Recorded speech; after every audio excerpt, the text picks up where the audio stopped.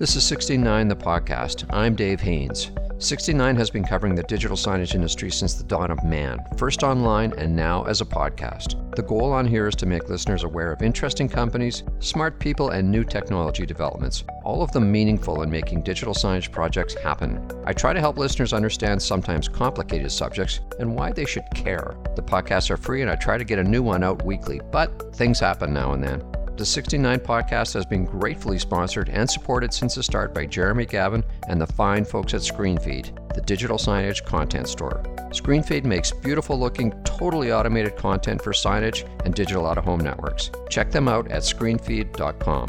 69 has been around since 2006, and the publication and podcast are now owned by Spectrio, which provides customer engagement solutions for business. You can find them at spectrio.com.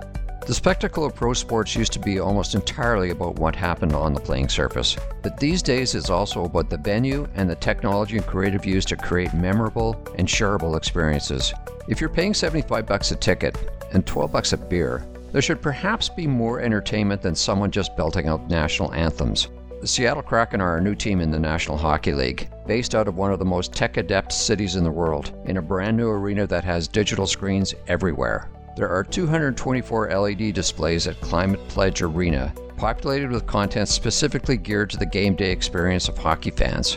I had a terrific chat with Johnny Greco, the very excitable Senior VP of Entertainment and Experience for the Kraken. We spoke about what fans see before and during games, the thinking behind the creative, and the technology used at the venue. We also get into his mindset and insights drawn from years and years of delivering experiences, including the over-the-top world of WWE Pro Wrestling and the mother of all pre-match experiences, the Knights and Swords opener to Las Vegas Golden Knights hockey games. Johnny, thank you for joining me. I wanted to read out a description so listeners can get their heads around everything that's going on with your gig. There are 224 LED displays at Climate Pledge Arena, which is more than 28,000 square feet of digital signs. There are 173 displays outside the main seating bowl. So you have one hell of a lot of screens to operate. That's a good intro, right? You've got all these amazing world-class tools. You get them during a pandemic while the arena is being built. You're about to start a brand new franchise. And now what? Where do we go, right? So super excited. Unbelievable honor to be here. I truly think we're just scratching the surface with all of this incredible technology. And you'll hear me a lot as a theme as we chat here. And I'm so thankful to be on your podcast. But story over sexy. We can have the most expensive toys and all these phenomenal shiny lights. But if you don't create a compelling story and a narrative that pulls people in, it doesn't really matter. So I'm always kind of threading that line of technology and the art, where they sort of fuse together to find that really happy galvanization of spirit. Yeah, I think the creative direction is so important. I get press releases every day about the next giant LED display at a sports venue, and in a lot of cases, it's 100 meters long, 100 yards long, and this big and everything else, but they don't talk at all about what's on there, and it's just this big ass display. And what? They put up color bars. It's like, cool, look at it. It's like, look at how big it is. Right, exactly. So with all those displays, does your gig extend out into the concourses, or are you just talking about the game experience once you get into the seating bowl?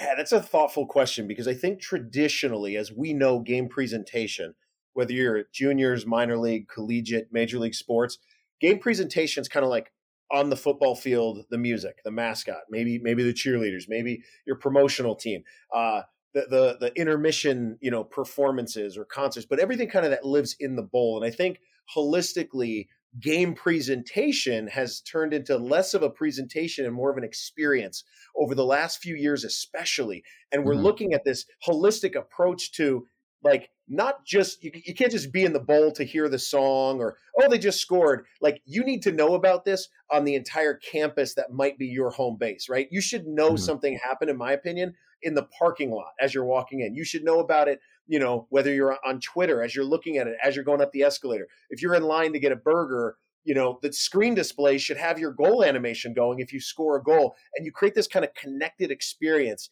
as we roll. And again, as you kind of teed it up, 28,000 square feet of LED on a 74-acre campus. There's a lot of screens to cover. So you have to do it thoughtfully. Then you have to balance like the wayfinding and the marketing, and then just the straight energy game presentation, for that moment while promoting other events that are coming. So there's a lot to juggle. And kind of like I said, we're just dipping our toes in the water. So we learn a lot every day. And sometimes we get it really right. Sometimes we miss. And sometimes we're like, oh yeah, we forgot about that. So we're excited about the evolution, game in, game out, event in, event out here in Seattle. So I've not been to a Kraken game. It's a bit of a drive for me, given where I live. Yeah. What's the game day experience as you described? If you're out in the parking lot or you get off the, what is it? There's a monorail there or something. Yeah, monorail, exactly. Yeah, absolutely. That's all part of it. Yeah, so the game day experience, there's a lot to it. Yeah. So when do you start seeing the stuff that you're controlling, you're influencing? Yeah, I think we have a real connected organization as far as like the storytelling of our brand, right? Like early that day, the team has morning skate. Well, there's going to be content, on all of our social channels that's going to kind of tell a little bit of the story of that night, right? We've got our own app where it's going to talk to you about traffic. It's going to, you get your Orca card. So you're able to take that monorail that you speak about to be able to get in to help mitigate the traffic. Like, so the game day experience is, you could argue it starts before the game day, but the morning of, you're getting messages, you're hearing about what's going on, you're finding out, what's the strategy going into the game as we play. And it also just kind of ramps up as you near puck drop, things that you had just mentioned, that monorail experience, which, is a mile or two away.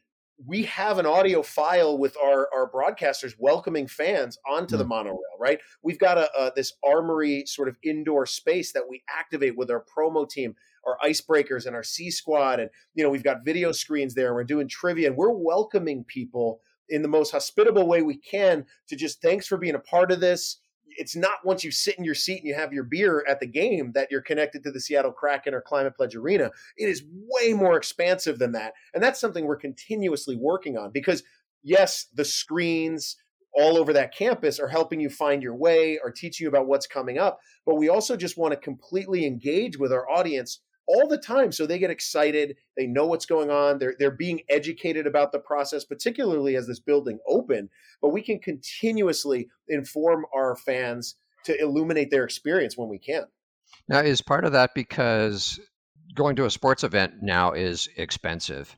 For the ticket, for the concessions, for the everything. So in my days when I would go to a Calgary Flames game when I lived out west, the game days experience was you're getting through the gate, grabbing a beer, sitting down, and then the entertainment was somebody singing "Oh Canada," and then the game was on, and that's it. Like modern pro sports it's like a total spectacle, right?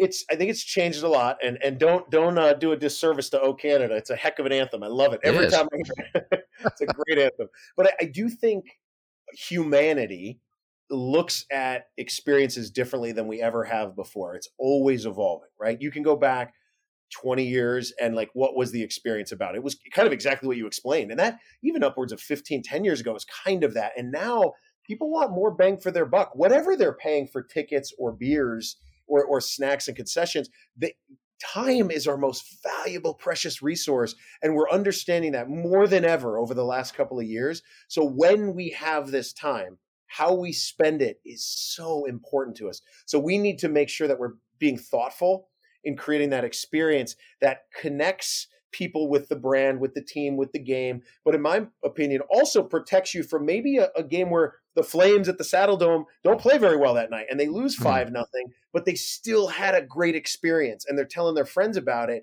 And even though they lost, we've done our jobs in creating that fun, right? Let's call it what it is. I go to a game because I want to have fun for a few hours, and I still had fun, even though, some of the things we couldn't control didn't go our way.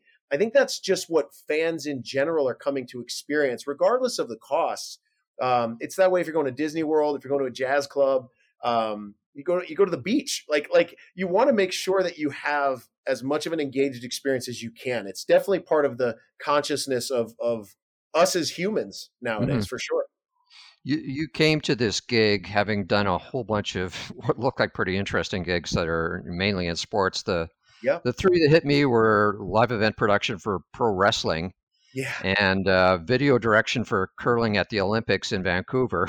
Yeah. It's a little different from pro wrestling. And then the big one was working for the Las Vegas Golden Knights. Yep. Now, did you were you is the spectacle that is the openers of the Vegas Knights games with the with all the hoo-ha going on?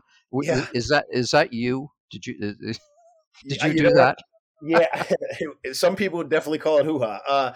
I think yes, I was a part of that, and we had a hell of a team, hell of a great leadership who kind of saw vision and put kind of the entertainment at the forefront of the experience. And then just knowing you were in Vegas, like you were going to do it a little bit different, right? You were just allowed. You had a different kind of permission to get a little wild that fit the region, on brand, kind of in a style that fit the team. And then, you start winning games. There's a lot more permission you have to fail and try different things because people just are in a better mood. I mean, people like to win. That's been around for a long time. So, yeah, I think that list you just mentioned, Dave, like it is a funny list when you go like, oh, curling to WWE wrestling.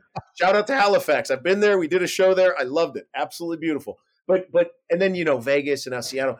The truth is, though, the more different opportunities I get blessed to be on and be a part of, the more projects and teammates I get to like collaborate with and contribute to, the more I realize just how similar there is to all of it, right? Curling, again, what we were talking about, it's an experience. You're enjoying it. You may love the sport. You may never have seen it before, but you want it to be at the Olympics.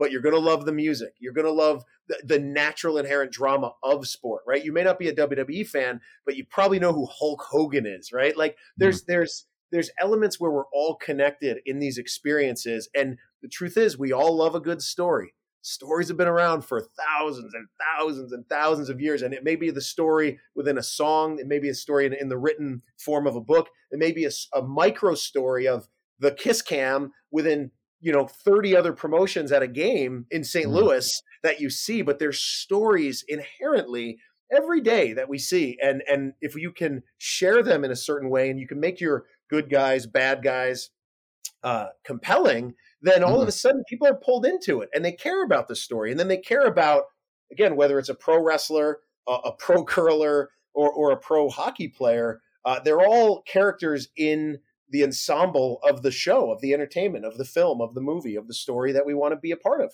Right. Was the work that you were involved in with the Las Vegas Golden Knights, the NHL team there, was that what got you up to Seattle? Did the Seattle people go, yeah, we want that?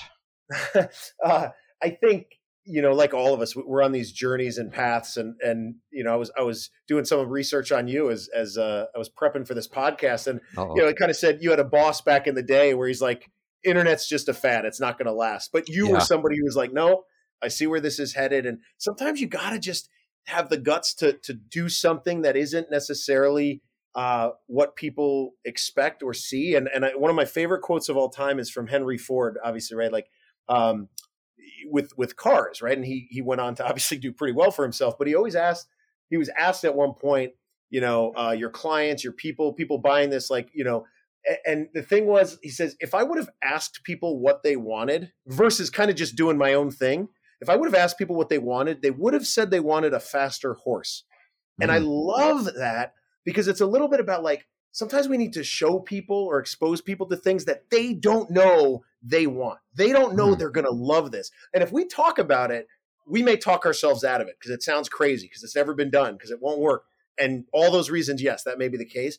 But if we can suspend our own disbelief a little bit and just go for it sometimes and be willing to fail, because you're going to, I think you get really unique opportunities. So Vegas was an amazing opportunity built off of relationships from previous jobs. The team president there, Kerry Bubolz, who's a great friend and just an awesome, awesome human being. I used to work with him back in the Cleveland Cavaliers days when we were working with LeBron James a million years ago. And you kind of stay connected to these people. So it was a recipe of pretty interesting elements when we got to Vegas. It worked out well. And I've been given some pretty neat opportunities since then. But I do think the opportunities come from more of the relationships than, and your last gig matters. It really does. But I do think it's the body of work as you continue on. And I had actually gone from Vegas to Madison Square Garden to go work for the New York Knicks and the New York Rangers, which was unbelievable to be at, the Mecca. But I'd only done it for actually 9 months before the Seattle opportunity came. And, there was a pandemic that happened as well. So there were a lot of variables where it's like, what's the right move right now creatively for my family and everything else. So it was only a cup of coffee in New York, but I've had a few really neat opportunities, and I've been able to meet and connect with some really interesting people through Vegas, and even before that with WWE and some of the other opportunities as well. Yeah, and it must have been pretty cool to effectively have a blank slate that, like Madison Square Gardens is a pretty old arena. I don't know how old it is, like 40 years or something. Oh, yeah. And there's only so much you can do in terms of LED displays and new technology in there versus, Seattle here and, Tech Central. And, they went to town with it.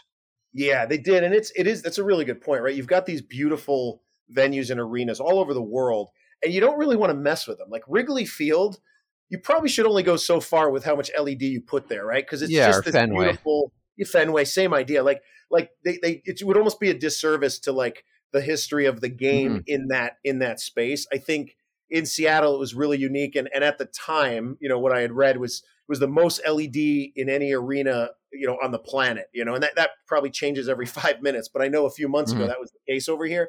But they had the opportunity because it was a brand new arena, in this beautiful city that is this transcendent science, technology, medical, right? You think of Amazon, Boeing, Microsoft, all of these things, Starbucks, these companies that are out here that have these pioneers of creativity and technology. It was very fitting out here. But I think you learn a little bit of, in the hockey terms, right? Original programming, that innovative, super unique, but then also honor original six, right? Like honor the game, honor the tradition, know whose great grandpas were here playing the game and what they loved, and trying to fuse it together. And I think depending on the city you're in, if you're in Boston, it's going to be a lot different than if you're in Arizona, like how you sort of ratio those two elements. But again, whether you have one screen or you have 344 screens, make sure you're putting up content that's interesting. Otherwise, people are going to walk right past it and they're not going to notice it anyway. Yeah, that's one of the things that struck me about what you're up to, or what your team's up to is I've been in a number of new build or renovated arenas in the last few years when we were still doing things like getting on airplanes. Right. And in those cases, it was, they're putting in big LED video walls and everything else, but it was all about commerce. It was about running different sponsor messages if it was an NBA game versus an NHL game. It was about efficiency and so on. And what I'm seeing with what's being done at Climate Pledge is it's about the experience, and it's about setting the tone. So you've got like this giant aquarium and things like that. Can you kind of describe what people see? Sure. Yeah. And I think it's interesting, Dave, when you talk about like sort of just the philosophy of other venues, like you go to like the artist formerly known as Staples Center in Los Angeles, like they need the digital signage to help with some of their changeovers, right? Like I've been there when they had an LA Kings game that morning or that afternoon, and then an LA Clippers game that night. Like they need to switch from like black and white design to like red and blue within a few hours, right? Yeah. Completely transforming the arena. And nothing can make that process quicker than like the digital signage abilities, right? So like you said, not even a few years ago, it was signage, it was sponsorship, and it was like put the logo here and buy a hot dog or whatever else. But now they're trying to connect it to just, again, more of like where you're being sold, but it sure doesn't feel like being sold. I feel like I'm watching something really, really cool and threading it into the show. And it was a big part of our own storytelling as you entered Climate Pledge Arena with this grandiose atrium space that we have,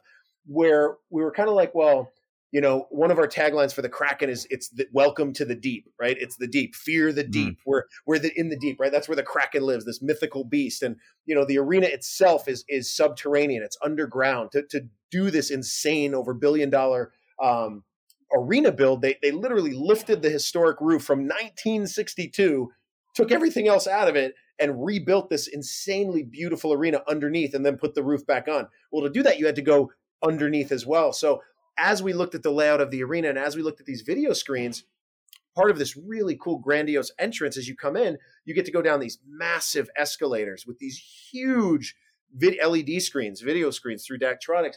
And we said, well, we could put like a Pepsi logo on there, but like that's not like, again, that's just a big logo. That's not not innovative. There's not a story. It doesn't necessarily make me thirsty. But instead, we had the support from our leadership to like, well, let's create an atmosphere. And what we thought of, like, it's like, all right, you're going down underground. We're going to the deep. We're seeing the Kraken, which is an underwater creature. We're in Seattle. Let's kind of dig deep. And as you go down the escalator, let's go underwater. Let's see an orca that's indigenous to this space. Let's see the type of rock formations that you would see at the base of the Puget Sound. Let's build out a space to give people, again, that kind of experience. And it almost feels like you're like the Atlanta Aquarium or something. Mm-hmm. As you go under, you're like, oh, there's a seal, right? There's a sea lion going by. Like, so it was neat that we had that sort of support. And then instead of like just founding partner logos splattered all over the place, we have a school of fish swim by as it goes past the Amazon logo, right? Or the Alaska Airlines logo. So it's sort of a thoughtful way of fusing the two together, where it's like, of course, we have incredible partners that we want to honor and showcase, but we also had their support to create this experience that just felt a lot more elegant than even in previous worlds I've been a part of. It's just not slapping it on there. It's much more of a collaboration and integration of brand fusion together to help it feel just more like an experience than me just looking at a sign. Yeah, I'm guessing you've fought this verbal battle a few times with the specialty leasing people and other folks who say, yeah, this immersive entertainment stuff is awesome, but I need to make, I need this Pepsi logo on here or this Corona logo. Yeah, I think we all have. I think it's one of our biggest opportunities as people kind of in that sports entertainment production world is working, locking arms with your corporate partnership side of things, because it does bring in a lot of revenue and it does bring in great brand awareness. It does bring in great relationships long-term that help, a business work, but you don't want it to just be all or nothing. You don't want it to be always black and white. Like there's this really neat fusion of gray that you can find that kind of everyone can sort of be enlightened. And it kind of goes back to the point we were making before about, let's show you how this works. It's not always the most quantifiable, but there is a feeling when something just lands well. And, it's not a perfect science. And again, we make plenty of mistakes on our journeys and our professional careers for sure. But it is fun when you're in a supportive place that nurtures creativity, nurtures storytelling, and lets you try some things sometimes. We know we did some things pretty well here, but we also know we've got a lot of places to grow and develop and keep evolving, because everyone's trying to do a great job together, right? So let's lift each other up and inspire one another. Hi, I'm Jeremy Gavin, CEO of ScreenFeed. Now, I'm not put off by the fact that you're not listening to this podcast to hear me. Just like audiences to any digital signage, you give your attention to content you find interesting or helpful. That's where my company ScreenFeed comes in. Our sole mission is to make your digital signage network more valuable by making content that is more valuable to your audience. If you'd like to drive more attention to your screens, visit screenfeed.com to explore the 75-plus content options we've created to do just that. And then give us a call. Now, back to the podcast. Does the job touch some of the purely commercial aspects of digital signage? So I know in some arenas, if somebody scores a goal, and I think you talked a little bit about this before, that the concession displays that are showing beer is $500 or whatever they cost now, it'll go to a replay of the goal and then go back to the beer menu or whatever. Are you doing that?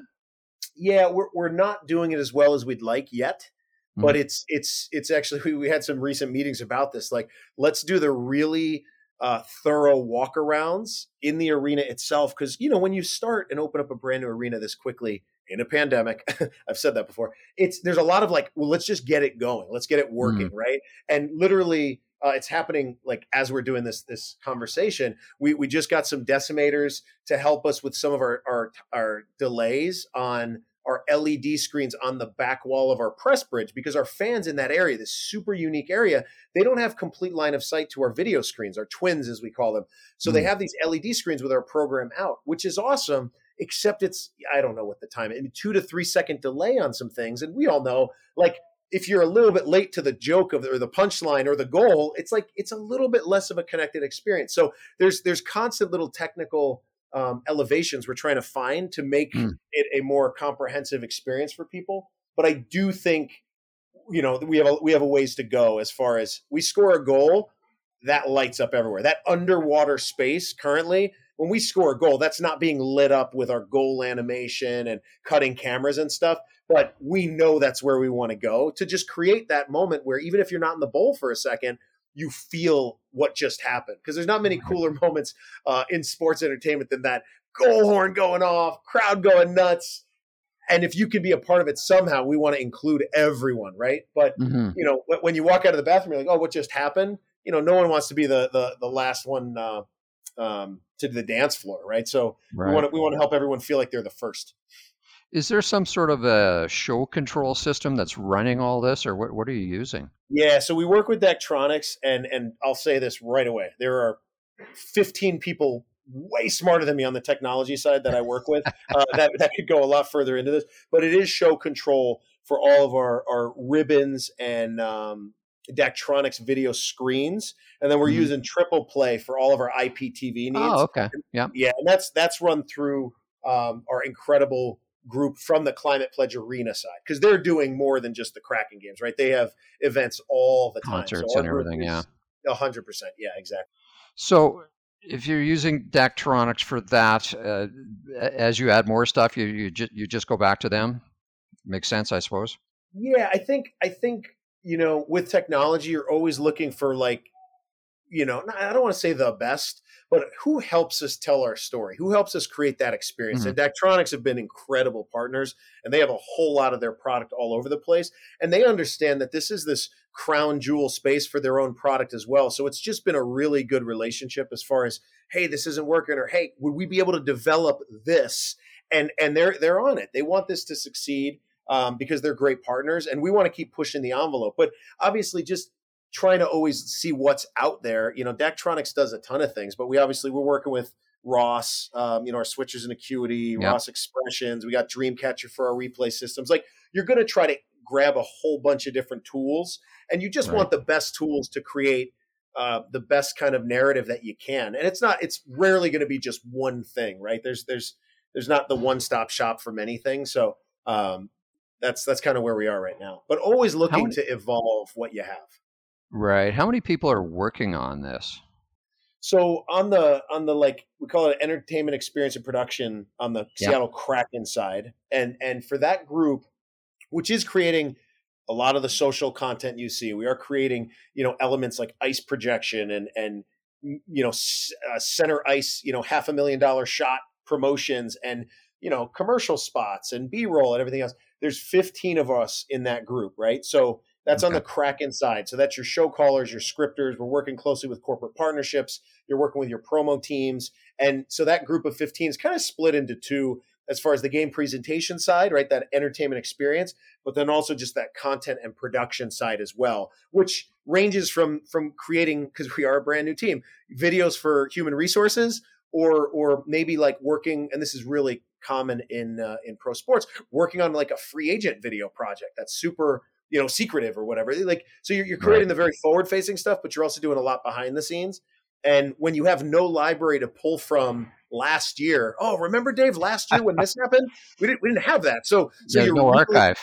Yeah, there's nothing. So that's another role that we talked to a lot of people about, and they were kind of like, hey, if you can get it, get that archivist role, get that digital asset management person role in your space. So that's something we're working diligently on. We have the person, she's phenomenal, and we're kind of testing the waters, working on this, and then we'll look to be implementing this, over the summer. But just to build that archive, because, season 1 happens, but really quickly you're celebrating your 10th anniversary, and you're like, remember game 6 when that thing happened?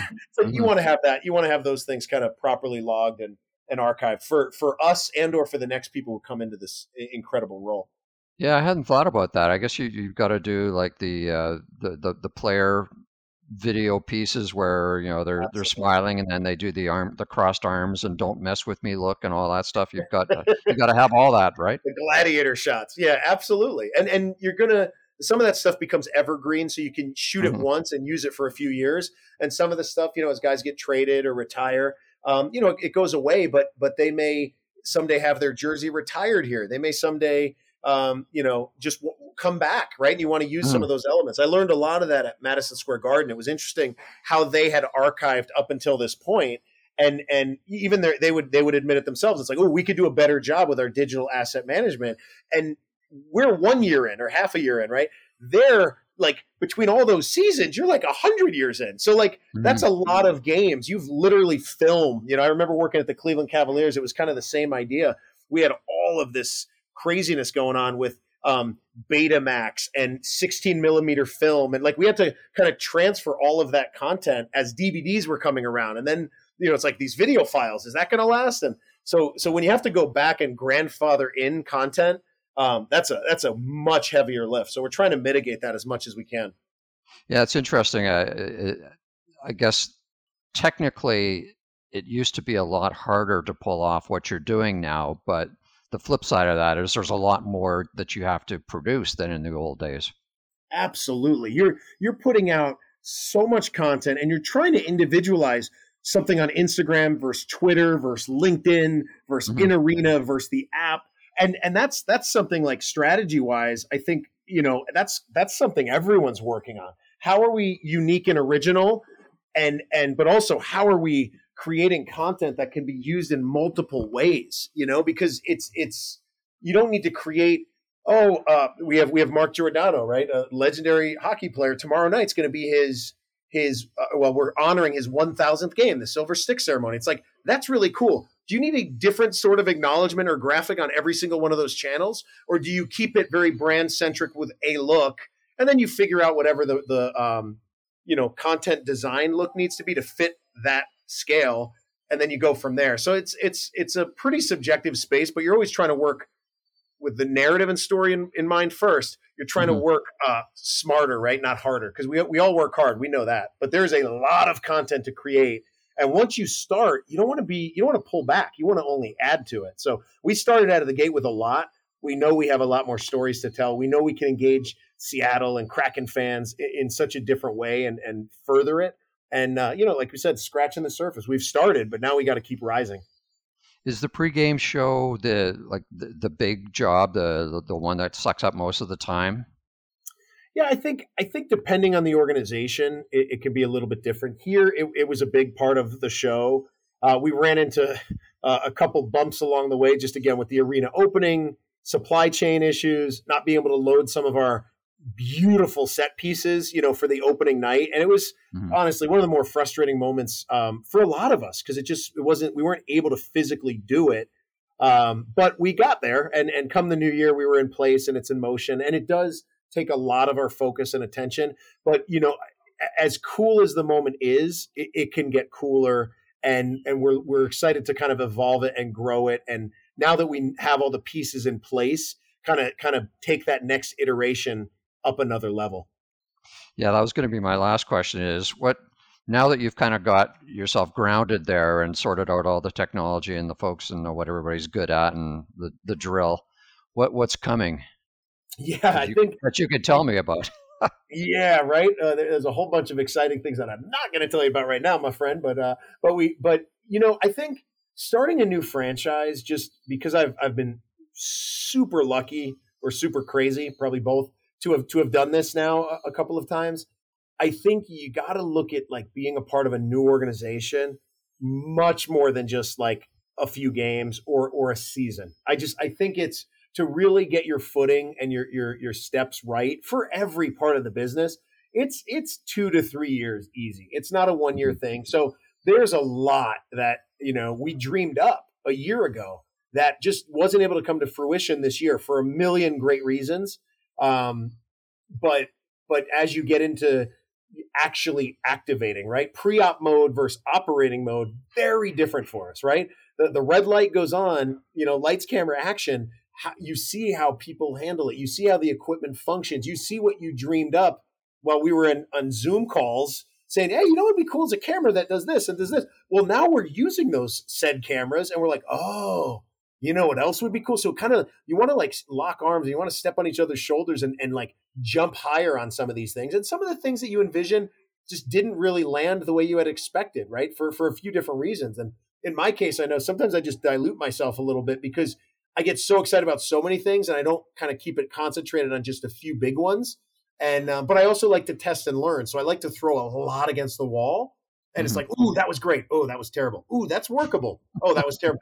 I would rather kind of cast that super wide net and work off of that than be like all my eggs in one basket. And whether it works or not, I'm like, well, I don't want one basket. I want like 14 baskets. And that's a philosophical, difference, probably organization to organization, sport to sport. That, just personally, that's the way I like to function. It's not right or wrong, but it's definitely the way I look forward to evolving into season 2, because there's a lot of stuff that we have ready to go that kind of intentionally we're holding back. Like it's ready to go, but we're going to wait. We're going to wait and let's do that over the summer. Let's do that in season 2, which generally I don't have that level of patience. I get so excited. I'm like, let's do it. Let's get everybody excited. But I do think the chess game, the slow play, sometimes is really thoughtful and strategic, and it helps with the pacing of that whole experience, right? If you do think of that brand launch, not just the day the logo comes out, not just your opening night, not just your first season, it's something we're building upon and creating an equity with. It's a nuanced art, I think, over the next couple of years that we're going to be working on. This was a lot of fun. I appreciate you taking the time with me. Oh, Dave, thank you so much for asking. Anytime you want to chat about this kind of stuff, I would love to be a guest. It's an honor to be on 16-9 podcast, and really, really happy to share some energy with you, partner. That's great. Thank you. That's it for this week's episode. I hope you enjoyed it and maybe you learned a thing or two. If you're new to 16-9, it's a podcast that's been around since 2016. You can click around the archive and find hundreds of conversations with smart industry people. If you're new to digital signage, you need to be reading 16-9 at 16-9.net. You'll find more than 8,000 posts by me and expert guest writers about this industry. 16-9 is not a press release republishing mill like a lot of the stuff out there. If something makes it on 16-9, that means it matters in some way to the business. Everything about 16-9 is free. Great sponsors make my work possible, and the key one here is ScreenFeed, the digital signage content store. Check out all the curated and automated content available at screenfeed.com. 16-9, the blog, and the podcast are now owned by Spectrio, which does customer engagement solutions, most of that digital signage, for all kinds of businesses. You'll find them in the Tampa area and online at Spectrio. That's spectrio.com. You'll find me working out of a sunny back room in my house, located outside Halifax, Nova Scotia, on the east coast of Canada. Thanks for listening. I'm Dave Haynes.